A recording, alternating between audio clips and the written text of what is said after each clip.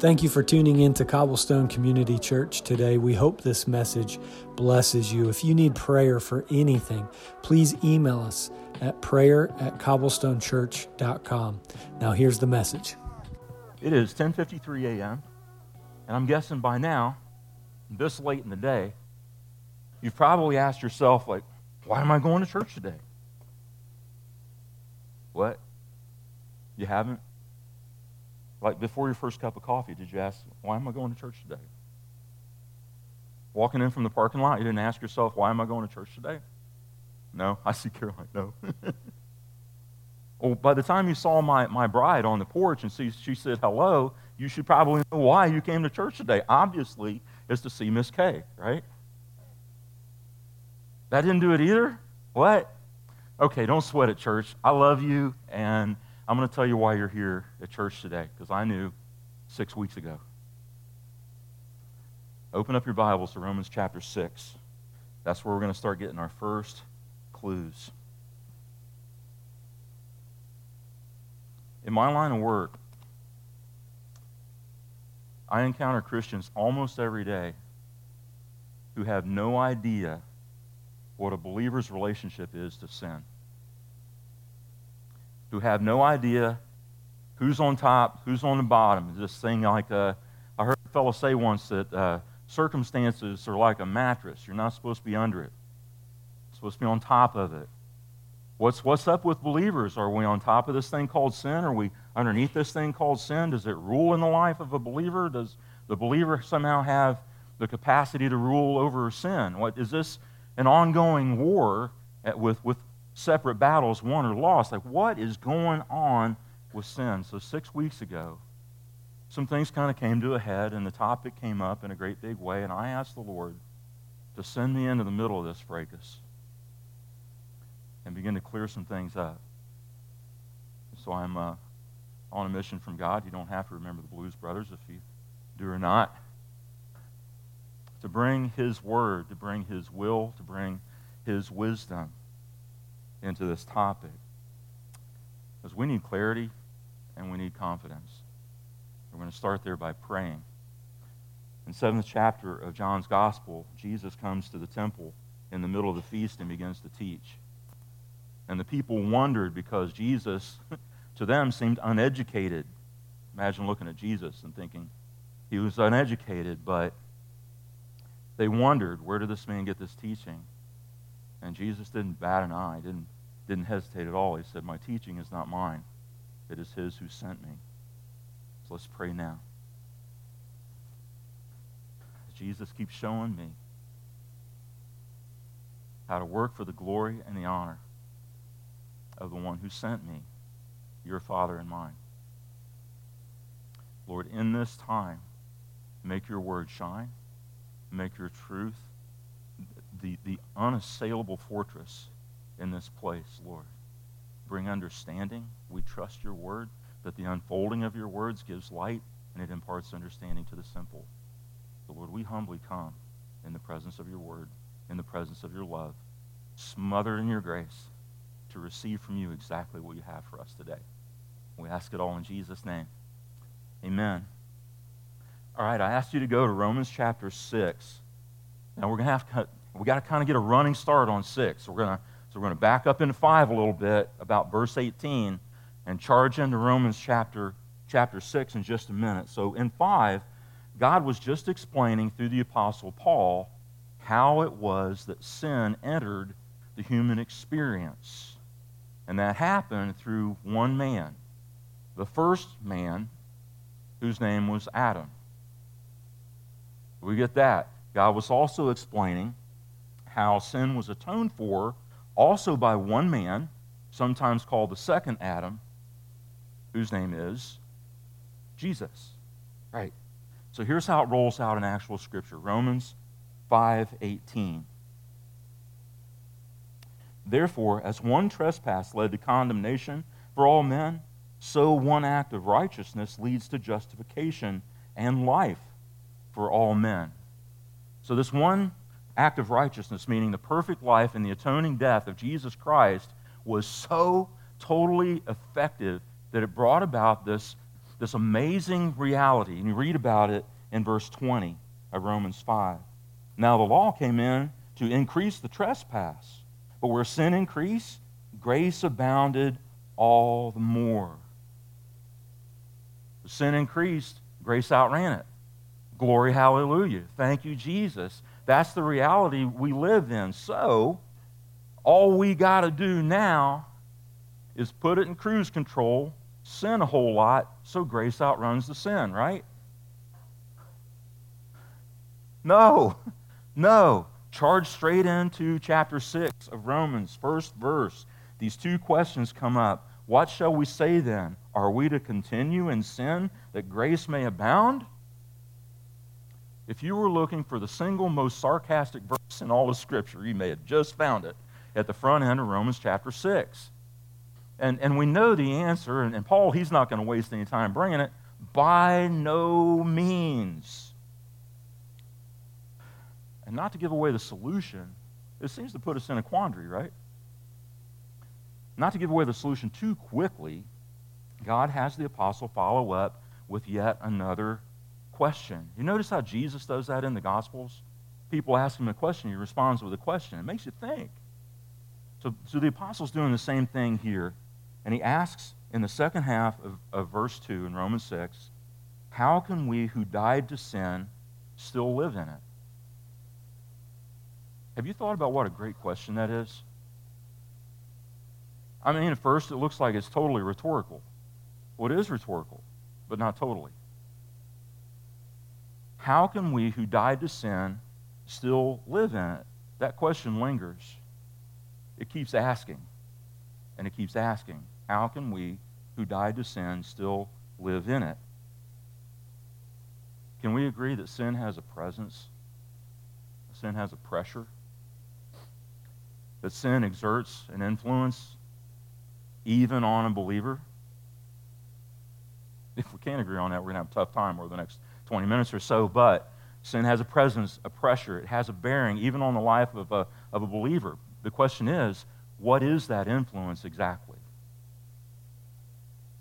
And to chase down an answer, I'm going to start by rewinding history about 37 years to a time when Kay and I were very, very young believers. And we'll pick it up from there and see if we can find some clues. I want to tell you what was going on with us back then. We'd been saved just a couple years by that point. We've been believers for 39, almost 40 years. About 2 years into our faith walk, we started hanging out with a bunch of Christians who believed in this thing called the doctrine of full sanctification. In a nutshell, that doctrine states that each Christian should expect to come to a point in this walk-around world, this side of heaven, where he or she does not sin anymore. At all. Zero sin. So I'm like 25, right? And I'm working and worshiping and doing life with other Christians, almost all of them like 2 generations ahead of me. They're saying I should come to a point where I don't sin anymore. And many of them were saying they had come to that point. And I look around and I went, oh gosh. When I do some of the same things I see y'all doing, that's sin. I'm no expert on sin other than my own. But I do those same things, and I get like this Holy Spirit conviction, like, oh, that wasn't good. Boy, was I confused. and besides that, I thought, man, if y'all are going to be perfect this side of heaven, you better hurry, because some of you don't have a lot of time. Loved them dearly. I don't know how that got loose in the denomination, but boy, it lambasted me. I didn't know what to do with it. About that same time, I read Hebrews chapter 6 and Hebrews chapter 10 for the first time as a believer. Oh boy. My daughter called me up several years ago. Daddy, I got a Bible question. I'm confused. Where are you reading, sweetheart? Hebrews 6. Oh, I know why. I know why you have Bible questions out of Hebrews 6. They're tough, technical passages, and I think every believer at some point should have a good wrestling match with those two chapters. Early on, maybe not the time. Maybe put that in the category of I'm going to believe it so that I may understand it later on. Sure. I know for one thing, for a fact, I was not ready for it when I first encountered it. It was a 1-2 punch. This doctrine of full sanctification and what Hebrews 6 and Hebrews 10 were telling me, like, oh my, really? I was reeling, just so off balance as a believer. Began to doubt if I even was a believer. It would be several years after those days before I found out that the Lord addresses that very situation in Scripture. In fact, He calls out an apostle to just pour it out there and admit to this struggle, like, what is going on with sin? I'm thoroughly saved, dedicated believer. What's going on? What's my relationship to sin? And that's the passage we're studying right here. You got Romans chapter 6, chapter 7, and chapter 8. They are, in case you're interested, a theological package. Please don't take any one of those without the other two. And if you take them in order, that's best yet. So we're going to do 6 and 7 today and just the first couple verses of 8. That's what we've got. So you see the Apostle Paul in chapter 6 of Romans. And it looks like he's got it made. He's home free, right? We died to sin. How can we live in it any longer? And rolling in the next chapter, he's almost in a panic. Oh, wretched man that I am, who will deliver me from this body of death? It seems like he's almost bereft and just completely without ideas. Well, he's not without ideas, but he's admitting to the struggle and putting it out there. Now, this is one of the more preached on passages from Romans 6, 7, and 8, and it's particularly this struggle that Paul had.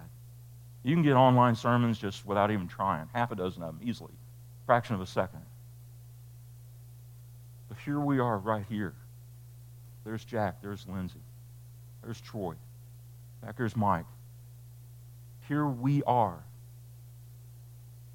What does the Lord want to tell us today? We're in the lineage of the history of God's people, and today counts. And I believe today is going to count for clearing up some confusion. I believe today is going to count for giving the devil a black eye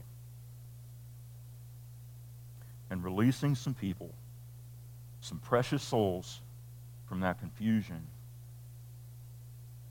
that doesn't have to be lived in. I've told you about my confusion back in 1985, 86, long about in there. Some of you are going, that dude is so old. Yes, I am. That was a long time ago. And it took a long time to come out of that confusion, so many years. Whew. But that whole topic goes so much further back. I want to take you all the way back to the very first book of the Bible. I'm going to take you back all the way to the first two human beings. Remember their names? Adam and Eve. Adam and Eve became the first dad and the first mom. Their firstborn son was Cain. A little later, they had his younger brother, Abel. And you go to Genesis 4, and we hear more about these two brothers. In the course of time, Cain brought to the Lord an offering of the fruit of the ground. And Abel also brought of the firstborn of his flock and other fat portions. And the Lord had regard for Abel and his offering, but for Cain and his offering he had no regard. So Cain was very angry, and his face fell. The Lord said to Cain, "Why are you angry, and why has your face fallen? If you do well, will you not be accepted? And if you do not do well, sin is crouching at the door. Its desire is contrary to you, but you must rule over it." Cain is at a pivotal point right here, but he gives no indication of realizing that he is. We know what happens next. He murders his brother. But have you ever considered what might have happened instead? What else could have happened? Cain was so busy being angry that he chopped off the other option that he had. He was having a conversation with the Lord God? What if Cain had said, I messed up? Can you help me? If you hadn't been so angry at God, probably, angry at his brother, apparently, I think maybe Cain was even angry at himself for not having the humility to come to God and say, this isn't good. What is an acceptable offering? Will you help me? Will you help me? How much differently it can go when God's children have the humility to say, ooh, that didn't work well. Will you help me? Sin is crouching at the door. All right? In Romans 7:21, let me see. Paul put it this way. So I find it to be a law that when I want to do right, evil lies close at hand. Does that ring a bell anywhere in this room? Like that's where I live. So I find it to be a law that when I want to do good, evil lies close at hand. Well, what to do then? What do we do with this? Well, I brought a couple of visuals that I really hope are helpful. Next slide, please. This is a skunk. Skunks are famous for what? Their racing stripes? No. They're spray. Skunks stink. Skunks stink even when they don't spray, but when they do spray, oh, you're done. This is a live skunk. One night I was locking up the church. It was late at night. I was going down the sidewalk behind the west wing. Came face to face with a skunk. Diane, no farther than this right here. Face to face. Now, face to face with a skunk is not terribly bad. But before that skunk could spin around, I wanted to get inside one of those classroom doors and shut it tightly behind me. In that moment, that skunk owned every square inch of this property. The whole place. I wasn't going to argue with it. I was not going to insist on my rights. As an image bearer of God, skunk is boss. This skunk represents sin in the life of every unbeliever. That skunk's boss. Sin is boss. Unbeliever, we got one or two in the room, you're going to sin. That's it. Because sin says so.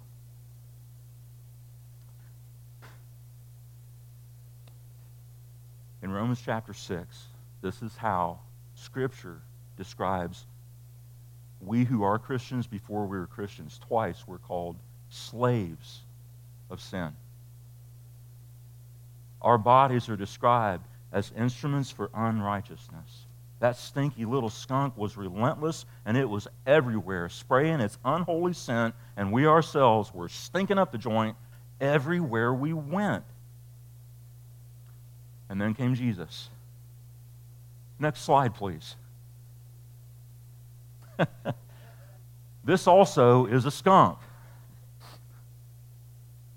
Okay, this is the most tasteful image of a roadkill skunk I could find. It could have been way worse. I'm not trying to ruin your lunch. I came past a roadkill something on the way here this morning. It could have been way worse. This is a roadkill skunk. Does a roadkill skunk still stink? Yes. Will a roadkill skunk chase you down and spray you? No. No. This skunk represents sin in the life of a believer. Will we sin after being saved? Yes. Do we have to? No. And that sets up the most intriguing scenario. So here's what I see. Some time back, I counted up the number of... Y'all know I haven't done this ministry thing all my life, right? I did a whole other career before ever this, right? I think Kay and I have been involved closely and intimately with about 5 churches over the 39 going on 40 years of our faith walk. And what I see whenever we're a part of a community of believers, and most of all in this community of believers, I see that we love grace. I'm not dinging grace at all. We love grace. Without grace, we're lost, because indeed we were saved, what? By grace through faith. Without grace, we're lost. So we love grace. Anytime we stop to think about it, we love grace. Most of the time we just operate in grace without even really realizing it. But boy, you stop and think about it, you're like, oh, that's so cool. Here's what else I see among all of us in this body of believers is I see a kind of it's a spiritual ambition. It's an eagerness to participate in our own sanctification. Cain could have. We want to. We want to participate in our own sanctification. That's a beautiful thing. And best I can tell, the Father is tickled pink for us to take part in all of this. I can't imagine why he wouldn't be. So here's, what do we have to do? This is where we begin to take part. And I want to tell you this, first thing, look right here. Christian, sin is not your master anymore. Sin is not your master anymore. Roll seamlessly, please, with me into Romans chapter 8. There is therefore now no condemnation for those who are in Christ Jesus. For the law of the Spirit of life has set you free in Christ Jesus from the law of sin and death. This is where we get to take part. What does that freedom involve? Well, think of that roadkill skunk. If you don't want to smell the skunk, or you don't want to smell like this, I travel on two wheels whenever I get a chance, right? Roadkill skunk, not something you want to get into. Can I get an amen, Logan? That's right. Right. You're not going to smell the skunk, you're going to smell like the skunk. Stay out of the roadkill skunk. So if you want to stay out of the roadkill skunk, what might you do? Take a different road. Just take a different road. This freedom that we are delivered into involves taking a different road than sin. Will we sin after being saved? Yes. Do we have to? No. Cain had options, so do we. Taking a different road.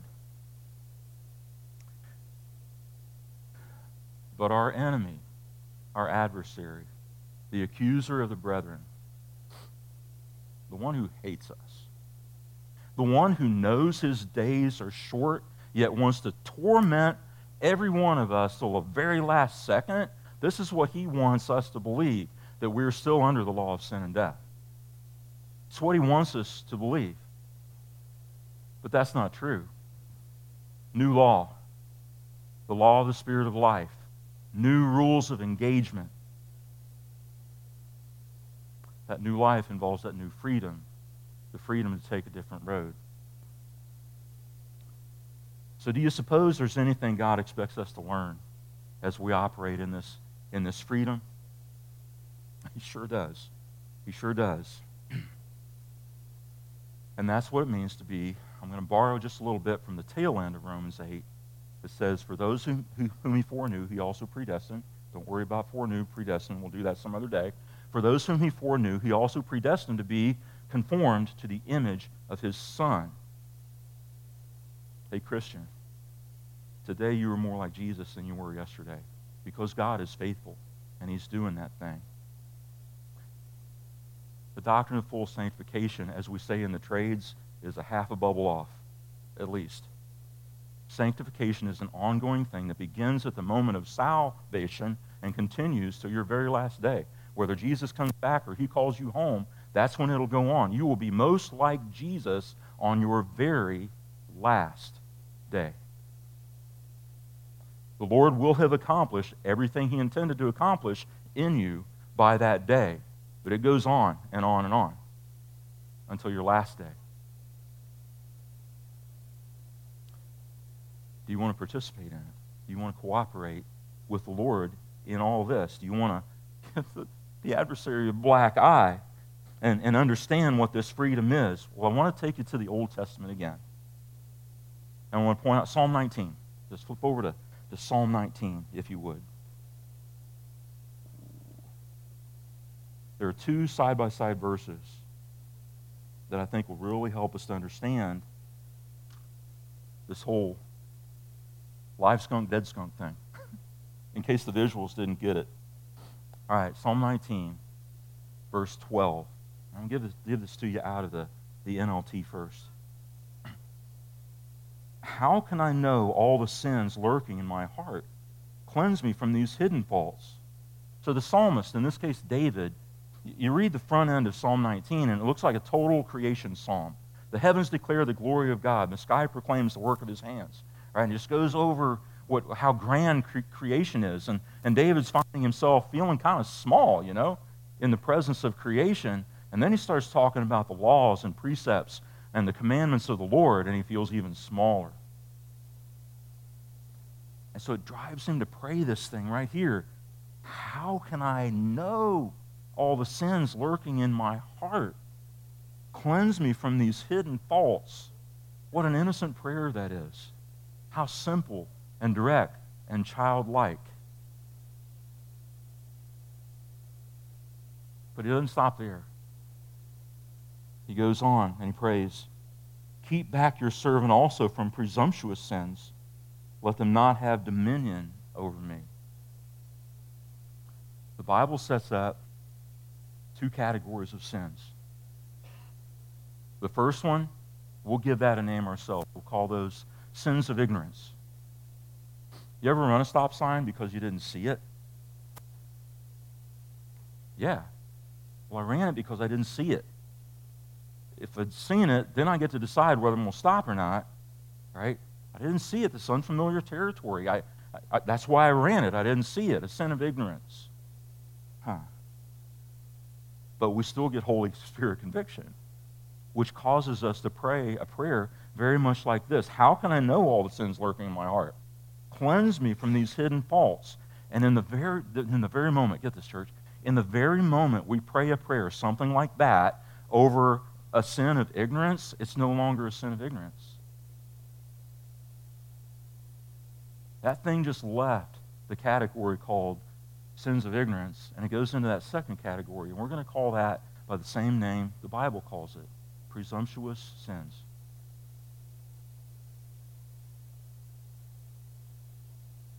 These are the sins we commit knowing they're sins. Been there a couple times before, did that, did it again.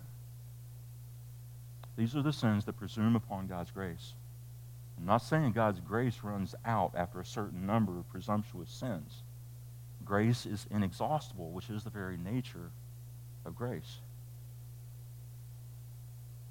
But I don't think it's difficult for us to see how presumptuous sins, as compared to sins of ignorance, would have a profoundly different effect on the believer. Here's a lighthearted example. Most of the kids left. All right, please forgive me up front for being indelicate. Pastor of a church not too far from here, name is Matt, leads the young man to the Lord. Glory, hallelujah. One more snatch from the flame, right? Love it. So Matt enters into a discipleship arrangement with this young man. Glory, hallelujah. A pastor doing what he's supposed to do. So he said they enter into this discipleship arrangement, and the new Christian, he is just so hungry for all the truth of the gospel, and he's getting into the word and going, wow, it's just blowing his mind. Every time they get together, he's getting some new glorious truth. Problem is, and it's driving Matt crazy, is the guy's vocabulary. It's rough. He drops F-bombs like,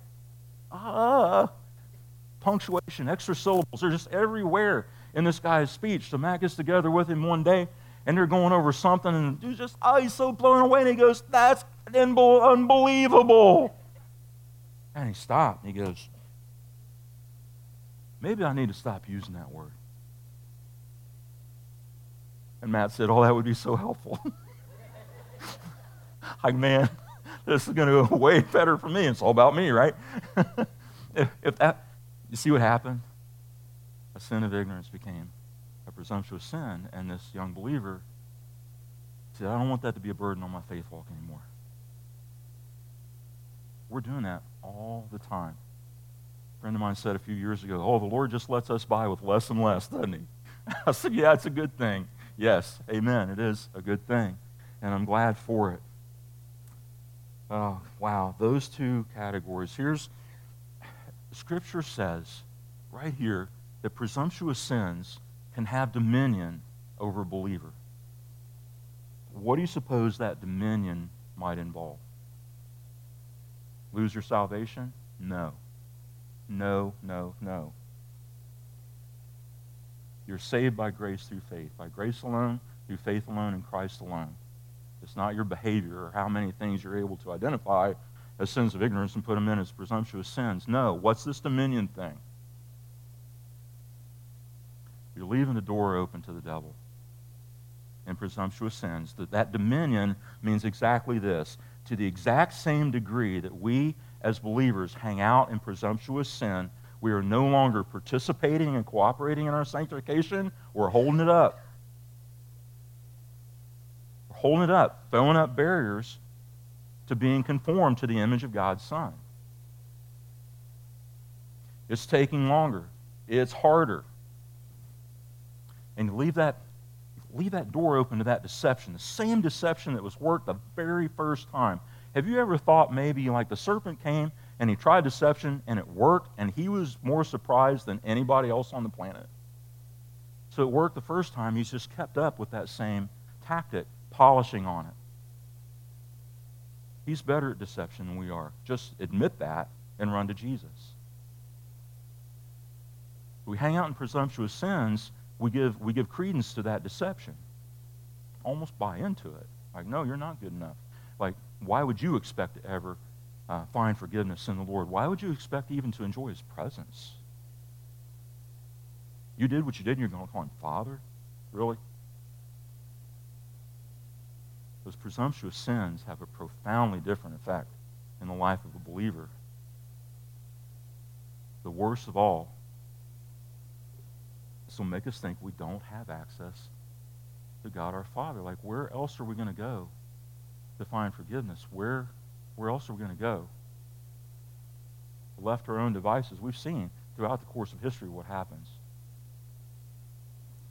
And it's not pretty. If Satan convinces the believer that there's no access to the Father, that believer's in a world of hurt. And that's exactly the kind of confusion. Lord, clear it up today. Clear it up today. Make it plain. Make it plain. Make it plain. So why am I telling you all this? Two reasons, basically. My pastor's heart aches when I see any of you all in that confusion like I was all those years ago. All the elders of this church, we want to lead beside still waters and into green pastures just like the Good Shepherd does. And it's going to kind of hurt right there behind the breastbone, right? When this just goes on and on. I want to see that cleared up. Conversely, our hearts are so glad when we see the confusion clearing up. And when we see people walking in this freedom to take a different road. I have freedom to take a different road. Glory. Thank you, Jesus. The second reason is this. When the last song is sung and the last amen is spoken in this room today, you see, I can't count y'all in this amount of time. You're going to take off in about 200 different directions. That's way more directions than I can take off in. Sometimes Kay thinks I'm going in 200 directions at once. I'm not. But y'all can, just because you are you. And you're going out into this world from this space here where we're gathered to pay attention to the Lord, to be given understanding and light through the unfolding of His Word. And when you go out of here, I want you to take this message about this newfound freedom. I keep sort of an informal mental list of the most overused and underdefined words in the English language. Love always tops that list. But somewhere I keep anywhere from 5 to 7 going, right? The most overused and underdefined words in all the English language. You know what other word always makes that list? Freedom. Here's the biggest, fattest, ugliest misunderstanding, and it's just all over the place, of the word freedom. I do what I want. I'm free to do what the heck I want to do. By that definition, freedom, I guarantee you, is its own worst enemy. Clean your clock. You do what the heck you want to do. I do what the heck I want to do. I won't even like what I do, and nobody else will either. I won't like what you do. Go check out the Apostle Paul about the middle of Romans chapter 7. He didn't even like what he was doing. He hated what he was doing. The misunderstanding of freedom is I do what I want to do. But there's a true freedom. And we just got it. I'm going to speak it over you. I may do this 10 more times before we get out of here today. There is, therefore, now no condemnation for those who are in Christ Jesus. For the law of the Spirit of life has set you free in Christ Jesus from the law of sin and death. That's the reality you live in as a Christian. And I'm going to claim it myself, too. Not going to go without doing all of this. Okay. Paul asked the question, Romans 6:2. How can we who died to sin still live in it? Pretty much like that. We have the freedom to take the other road, some different road. All of our walk of faith, right? We're going to be continually plucking things out of this category called sins of ignorance and dropping them into this other thing called presumptuous sins. And all the while, we're going to be talking to the Lord about that because we're not going to believe the lie and the deception of the devil that we don't have access to the Father when we sin.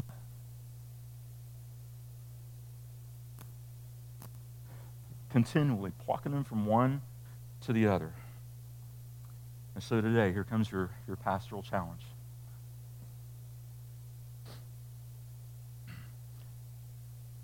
I want you to have 4 conversations about your freedom,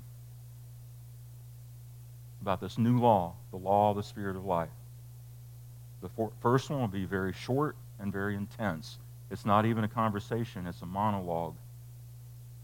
And you're going to have that with Satan, saying something like, in the name of Jesus, I am no longer bound by the law of sin and death. I am set free by the blood of Jesus and the power of his resurrection. Amen and amen. Don't give him a chance to speak in that conversation. He's got no place in it. Secondly, I want you to have a conversation with Jesus about your freedom. 2 Corinthians 5:21, God made him who had no sin to be sin for us, so that in him we might become the righteousness of God. There's no declaration. There's no constitution. There's no act of Congress, no military might in the universe that can secure a freedom like that.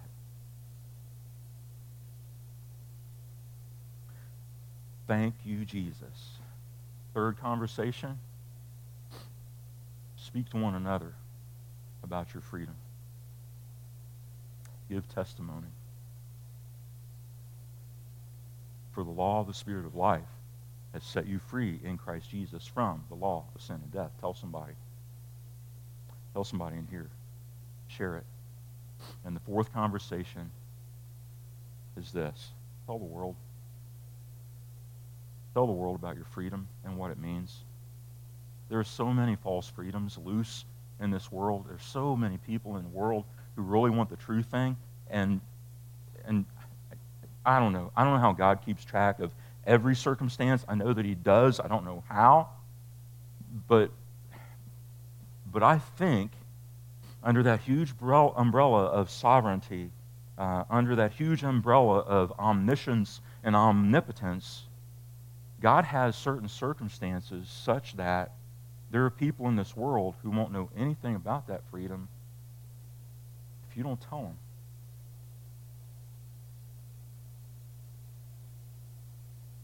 That's the fourth conversation about your freedom. And if I may, I'm going to say it one more time. There is therefore now no condemnation for those who are in Christ Jesus. For the law of the Spirit of life has set you free in Christ Jesus from the law of sin and death. We hear it all the time in church. Perfect love casts out fear. Fear of what? Fear of condemnation. Read the context. Perfect love casts out fear. We operate in this law of the Spirit of life. Please have those 4 conversations. I'm going to open up an opportunity for you to have some conversations before you leave here. Leave this room. The other elders and I, however many of us we can shove into the prayer room back there in the room, it's easily identifiable. You look above the door and it says P-R-A-Y-E-R, prayer. We're going to gather there. Hey, Tim, we're going to be invading that space in a little bit. And on 4 Sundays of each month, we have elder question and answer. We're not only on this topic of Romans 6, 7, a little bit of 8. We're on any topic that you want to ask about. I say to, so when I'm not screwing in light bulbs or chasing mice around the building, I do counseling. Actually, I do more counseling than I do screwing in light bulbs and chasing mice around the building. Thankfully, good. But finally, the Lord has sanctified my counseling ministry far enough. He's got a long way to go, but sanctified my counseling ministry far enough so far that I go into any time with folks who might be a counselee of some type. I'm resolved to know only 2 things. What's the topic of our conversation? What does Scripture say about that topic? The Lord has spoken, guaranteed. What has He said? And then from there, it's listening and responding with the guidance of the Holy Spirit. Taught by the Word, led by the Spirit. If you step into the prayer room and you talk to the elders, we will commit to that. You'll have to clue us in on the first thing. What's the topic of the conversation? And if we don't know what the Bible says on that topic, then we'll have to say, I don't know, but I'll find out. We would love to engage with anybody who will in the time that we have left. Looks like we're finishing up a little bit early this morning. One last time. There is therefore now no condemnation for those who are in Christ Jesus. For the law of the Spirit of life has set you free in Christ Jesus from the law of sin and death. Is there any gratitude in that? Going from that place where Paul says, for I find it to be a law that when I want to do good, evil lies close at hand. Is there any gratitude when you think about from the very first procreated human being, there's this reality that sin is crouching at the door, and the Lord God just said it. Its desire is contrary to you. Its desire was contrary to Cain. Its desire is contrary to you. As Hugh Craddock said last week, quoting Scripture, walk in the Spirit and you'll not gratify the desires of the flesh. Sin is crouching at the door. Hey, believer, is that a live skunk? Is that a dead skunk? Can you take a different road? These things that happen, will we sin now that we're saved? Yes. Do we have to? No. Okay, where's that sin of ignorance as compared to that presumptuous sin? Talk to Jesus about that. In fact, let's talk to Jesus now. Call the worship team back up. What we're going to do in the next little bit is they're going to lead us in worship. Prayer teams are going to be here. Elders will get ready for Q&A in the prayer room. There are so many believers in this room. There is like ricochet faith about to happen among you all. That's what's about to happen. You don't have to run off. You don't have to rush off. We won't lock the doors for I don't know how long, right? But do as the Lord tells you today. Linger as long as you'd like. Ask any questions of the elders the Lord leads you to ask, and we'll do our best. Let's pray. Father God, and the first thing, if I may, Lord, pray on behalf of all of us gathered here. Thank you, Father. Thank you, Father. We are no longer bound by the law of sin and death. We have been set free by the law of the Spirit of life. Lord, I pray that you'll just, your words back to you, Lord. Now to you, you are able to do exceedingly abundantly above anything we could ask or even imagine. Lord, my prayer here and all of our prayers collectively couldn't come close to what you already have in mind. Lord, please clue us in. Will you show us your glory? Will you show us more of your glory than we can handle? Please, God, help us to know more about our freedom. Granted, you truly, Lord, have made the one who had no sin to be sin for us. We get to become in him the righteousness of God. Thank you, Lord. There's a gratitude, Father. Be glorified, be exalted, O God, above the heavens, and let your glory be over all the earth, beginning right here and among these people of yours. And Father, I'll continue saying, will you show us the dominion we have? You said to Cain, you must rule over it. Lord, you wouldn't have given him an impossible command, an unfunded mandate. Lord, there's got to be a way. Father, will you please show us by the leading of your Holy Spirit in every moment, where's the other road? Where's the other road? What's that other option? What's the alternative? And Father, we please help us to knock down the pride. Please help us to knock down the anger. All the things that caused Cain to choose the option he did. Lord, will you help us, please, to battle those, to mortify those, to drag them out in the yard and beat them to death and be done with them? Father, we want to run like your much-loved children in this freedom. Boundless, endless, leading us from where we are right now into an eternity you've prepared that is far beyond anything we could conjure up in our imaginations. Lord, we give you the glory. We give you the honor. Yours, O God, is the dominion and the praise forever and ever. In Jesus' name, amen. Thank you for joining us today. If you need prayer for anything, you can email us at prayer@cobblestonechurch.com, or you can go on our website at www.cobblestonechurch.com and submit it there. We'd love to pray for you. Have a great week, and God bless.